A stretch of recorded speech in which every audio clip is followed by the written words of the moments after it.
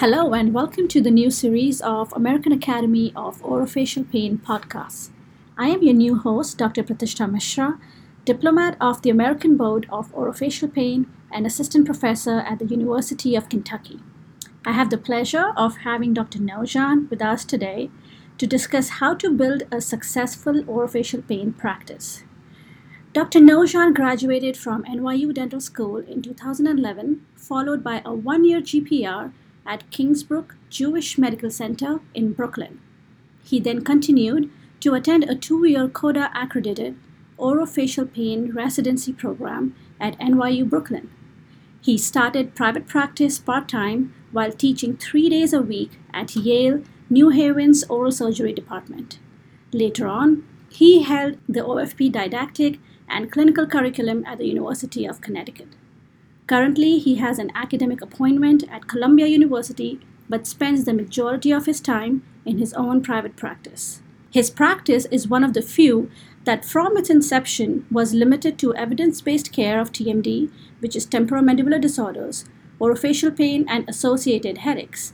He serves on the board of directors at the NYU Dentistry Alumni Association and the Executive Council of the American Academy of Orofacial Pain. So Dr. Nojan, thank you again for being here with us today. Let's dive straight into it. Originally, what stemmed your interest in orofacial pain? Thank you for that introduction, Dr. Mishra. I was lucky enough to have orofacial pain lectures at NYU when I was a dental student in my third year, and it piqued my interest. And I started reaching out to the orofacial pain faculty. At that time, I wasn't sure if I was going to apply and go straight from dental school into orofacial pain, and I kept my options open by doing GPR residency first. But I owe it to my dental school education and the presence of orofacial pain in our curriculum. Excellent. Please tell us a little bit about your transition from academia to private practice, and what did you gain from being into academia first? Early on, I realized that there was a great need for orofacial pain in a private practice setting. While I was in academia, I realized a lot of the patients that we take care of in academia have a chronicity to their pain due to access to care issues, scheduling, etc. So one of the things that's a little bit different about private practice is that generally speaking, I see more people with acute issues than I would have in academia. But what academia helped me initially was to balance the risk of opening a private practice, because at first you're usually not busy when you do these things. And I was able to teach, learn about systems, operations, etc., and then apply that and try to implement it wherever it fit in private practice. Thank you for sharing that. So while we are on that topic, what unique challenges does specialized private practice in orofacial pain face compared to other specialties in dentistry like endodontics, periodontics, orthodontics, and others that you may know of? Excellent question. I think the single biggest challenge we face is that both the dental profession and the dental community and also the patients don't really know who we are, what we are, and what we treat. So let's say, I think endodontics, for example, is a household name. And on the medical side, if you have a skin lesion that your primary care physician cannot quite identify or treat adequately, most people will know that they need to see a dermatologist. So I think one of the challenges we face is to bring orofacial pain into prominence, and so that both the general population and our dental and medical colleagues know that we are well equipped to take care of these patients and help them feel better. Great. So can you elaborate a little bit more on what are the common myths about orofacial pain that you encounter in your practice, and how do you work to dispel them? I think the single biggest one is that orofacial pain is untreatable and hopeless. I'm not sure where that really stems from, but both patients and referring doctors sometimes are not sure that these patients can gain back their quality of life and live a relatively or fully symptom-free life from these conditions. So I think the biggest myth is one, that these conditions are not manageable. And then the second biggest myth is that patients will bring this up, that they're not sure where to go, or they weren't sure where to go in the first place, and that orofacial pain is driven by opinions rather than by research and evidence-based care. So I think the second biggest myth is this unfortunate notion that treatment is rendered based on clinician preferences rather than on the clinical research that's out there. You mentioned about patient referrals, and we all know that patient referrals and collaborative care play a significant role in the success of an orofacial pain practice. How do you establish and maintain strong relationships with the referring medical and dental healthcare professionals? The best way to maintain these strong relationships is to keep the lines of communication open and honest. So I'm lucky that I have a network of other professionals around me that help decipher some of these more challenging conditions that may present to my practice. We maintain relationships by going to different academic meetings. We maintain relationships by trying to be as communicative as possible and accessible as possible to our referring doctors. We have whatever means necessary. So sometimes that means I'll have to, at the end of the evening, spend a significant amount of time reviewing patient care with the referring doctors. Sometimes I incorporate that into the middle of the day, and sometimes during my commute to work. So it's this constant need to refine, communicate, and keep the lines of communication open with referring doctors. And the other thing I do that has been immensely helpful is listening to the patient's experiences in what other professionals they deemed very helpful. And sometimes we just don't have the time to find specialists in each and every field that I might be in. In a university center, it's a little different. You tend to know the people at your own university. In private practice, I also learn a lot from my patients. They'll tell me so-and-so is really good at the management of cervical neck pain, or so-and-so is really good at the management of or diagnosis of difficult ear pain.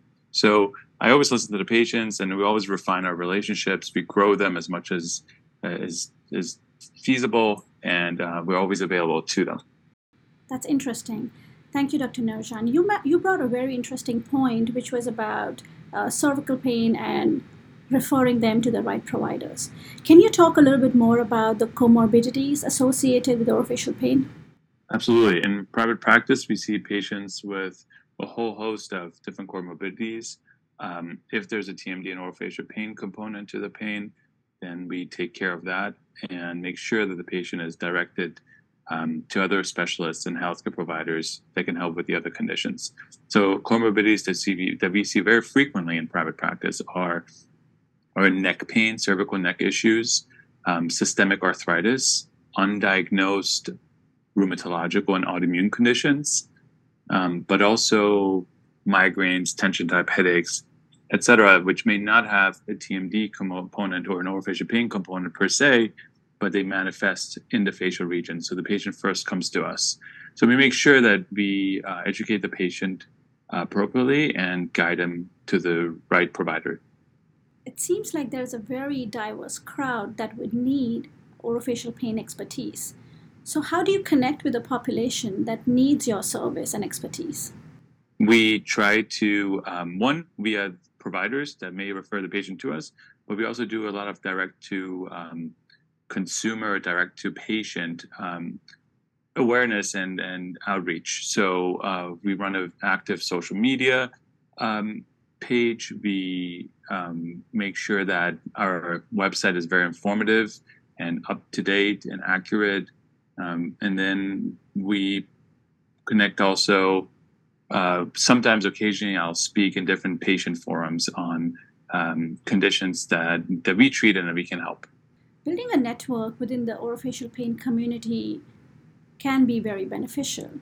So how do you stay connected with your fellow pain specialists, researchers, and organizations to stay informed and updated on the latest developments in the field? The single best way is through the American Academy of Orofacial Pain. Without a doubt, that's a collection of some of the best researchers, academics, private practice clinicians coming together. So I stay very active in the AAOP. Early on, as a resident, I had the honor and then privilege to go to the AAOP meetings while I was still a resident. And I immediately got a sense that this is the group that is really advancing the field. Later on, I became involved with different committees, and over time, I started chairing committees. At this point in my career, I'm on the executive council as a parliamentarian, where I get to learn from my colleagues and contribute to the field of orofacial pain. So I think anyone who's interested in orofacial pain should certainly consider coming to our meetings and becoming a member of the Academy. Can you discuss a little bit the role of technology in your practice, and what tools and equipments do you think are essential and how to enhance patient care and outcomes? So one of the things that I early on incorporated in my practice was a cone beam CT machine. I felt that I wanted to have access to imaging when needed, but I also have a good relationship with surrounding imaging centers if I need soft tissue imaging, MRIs, etc., and they understand exactly what it is that we're looking for to help our patient population. Other than that, I would say in terms of technology in the office, the two next big things are intraoral cameras, and digital scanners are just a convenience factor. I don't think they necessarily improve patient outcomes, but I think it's really nice for some of the patients that don't feel comfortable with traditional impression taking when impression taking is needed in their care. And the other one is we utilize EHR software that's very easy to scale up, but also very easy accessible on all sorts of devices. So I wanted to make sure that I was able to access my patient charts remotely on the weekends if I needed to speak to a referring doctor or anywhere else. So we use a software that's very user-friendly, both on a browser setting, but also on an iPad, but also on a cell phone. So I think those are probably the biggest technology items. I know there are some people within the field of orofacial pain that use some other technological means, but I usually have found some of those to not be very evidence-based. So I really only incorporate things that have proven to be effective and reliable. Handling the business side of a medical or dental practice is often challenging. Did you receive any training during your residency to manage the administrative duties required in a private practice? I wish. That would have been great. No, unfortunately, we did not. I think that's a thing that hopefully will change for current residents and students more and more as we go along. I know, again, going back to the American Academy of Orofacial Pain, it's very interested in this particular topic. That's why I was invited to come speak today. But also at the 2024 meeting, we will be offering a full-day pre-conference course on private practice. And I'm hearing that some of residency programs are starting to invite clinicians to speak at their programs about the business side of things, and also about practice management. So I think that's exciting. Unfortunately, when I was a resident, it didn't exist. But I have to say, orofacial pain, I'm impressed how quickly it's changing and how quickly we're growing. Indeed. I'll make sure to attend that course as well. Well, let's talk a little bit about the business aspect. So, what financial and administrative considerations should be kept in mind when building and managing a pain practice like yours? One needs to have the beauty of having your own practice is you can really create your own vision and structure a business plan around that vision. Obviously, it needs to be sustainable and realistic. There are no grants or safety nets in private practice that you may have in other settings. So a solid business plan and a strategy, a good financial team around you, accountants, attorneys, etc. Surrounding yourself with experts in those fields that can guide you on anything from business loans to practice build outs to if you choose to do a startup, what that entails versus, let's say, a practice transition where you might take over someone else's practice. So each model will have its own business strategy and business plan behind it. So it's really important that just as you guys are all experts in the field, that you listen to experts in their fields and let them help you and guide you through it. Staffing and team dynamics are crucial to the success of any healthcare practice. So, how do you build and maintain a dedicated and skilled team to support your practice's growth and success? I'm blessed with the best team I could ever imagine at this moment in time. I think building a team requires one to always evolve, adapt, but also empower individuals to grow beyond their comfort zones. So some of the employees and team members that I've had over the years may have started in one role, but only within a short time I saw that there's that one, they show a lot of interest, and two, they have a lot of growth potential that they may have not realized. So creating an environment where people can grow into new roles and into leadership positions. I think some of that I was lucky enough to learn in academia and see that in academia and then apply it to private practice. So again, I think I was lucky that I started off part-time in private practice and part-time in academia. It just gives me a unique perspective on those opportunities. Excellent. So, Dr. Nojan, what are the top 3 things that you enjoy about private practice? I love my team. I really do. Getting to spend time with my team and brainstorm and come up with new ideas, and the fact that we get to implement new ideas very quickly. There's no red tape in private practice. So if you have an idea, we test it. Sometimes it fails, but a lot of times it doesn't. And that's one of the things I enjoy the most. The second big thing I enjoy the most is my office space.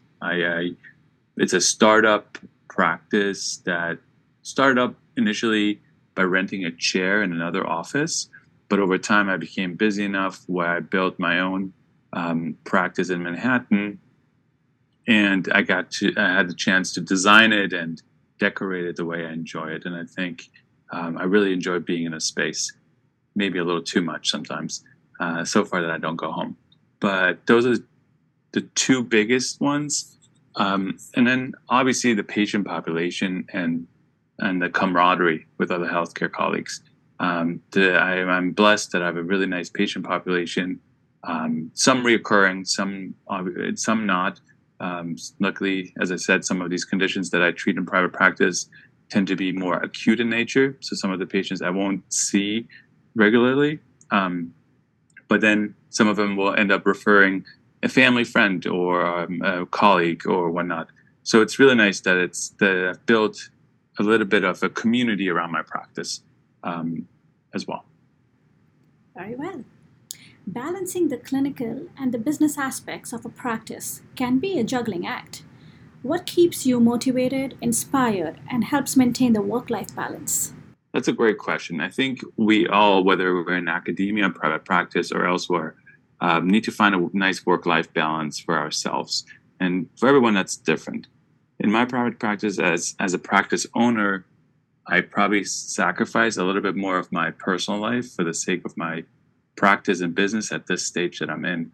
But what ultimately keeps me motivated and inspired is looking outside the field, looking at other industries where people have made great strides improving society and community at large. As I said, I think it would be phenomenal if orofacial pain could become a household name in the next decade or two, so that patients don't take so long to feel like they're understood in their conditions, and they don't spend time undergoing treatments that are not necessary. So I think what inspires me is this future goal of really changing what orofacial pain is nationally, but hopefully also internationally, as everyone around the world chips away at this particular issue, which, as you all listeners know, it's a very prevalent issue, but one that unfortunately is only now starting to be taken more seriously across academia and healthcare as a whole. Finally, this is somewhat of a broad question, but how do you define a successful practice? And can you share some key lessons or insights you've gained from your experience in building and running a successful orofacial pain practice that could be valuable to our listeners looking to do the same? I think a successful practice is one that's rooted in honesty and effective patient outcomes. I think we all practice in different settings, seeing different patient populations. So that's also really important. I practice in New York City, where there are a few academic centers that will see some of the same patients as I do. So my patient population might be different than, let's say, someone who practices in Vermont or Ohio or some of the more remote areas where there's not as many universities or hospital centers around. So for me, the successful practice is defined as one where patients get better, where I enjoy the work that I do, my team enjoys the work that they do, and also having a certain level of accessibility that otherwise might not exist for certain patients. So I structure my practice in a way, and we refine it and then find different strategies to make sure that patients who have very acute problems don't have to wait 3 to 6 months to be seen. So I define success in multiple ways, in multiple parameters, both individually, as a team, but also what it really means to the patients. Well, Dr. Nojan, thank you so much for talking to us today. This was very valuable information. I would like to encourage all of our listeners over here who are interested in learning more about building or growing an orofacial pain practice to attend the pre-conference course hosted by the AAOP in Scottsdale, Arizona in 2024. I hope I get to see you there as well. And finally, this is me, Dr. Pratishtha Mishra, signing off until I see you guys or hear you guys next time at the next AAOP podcast series. Have a wonderful rest of the day. Thank you.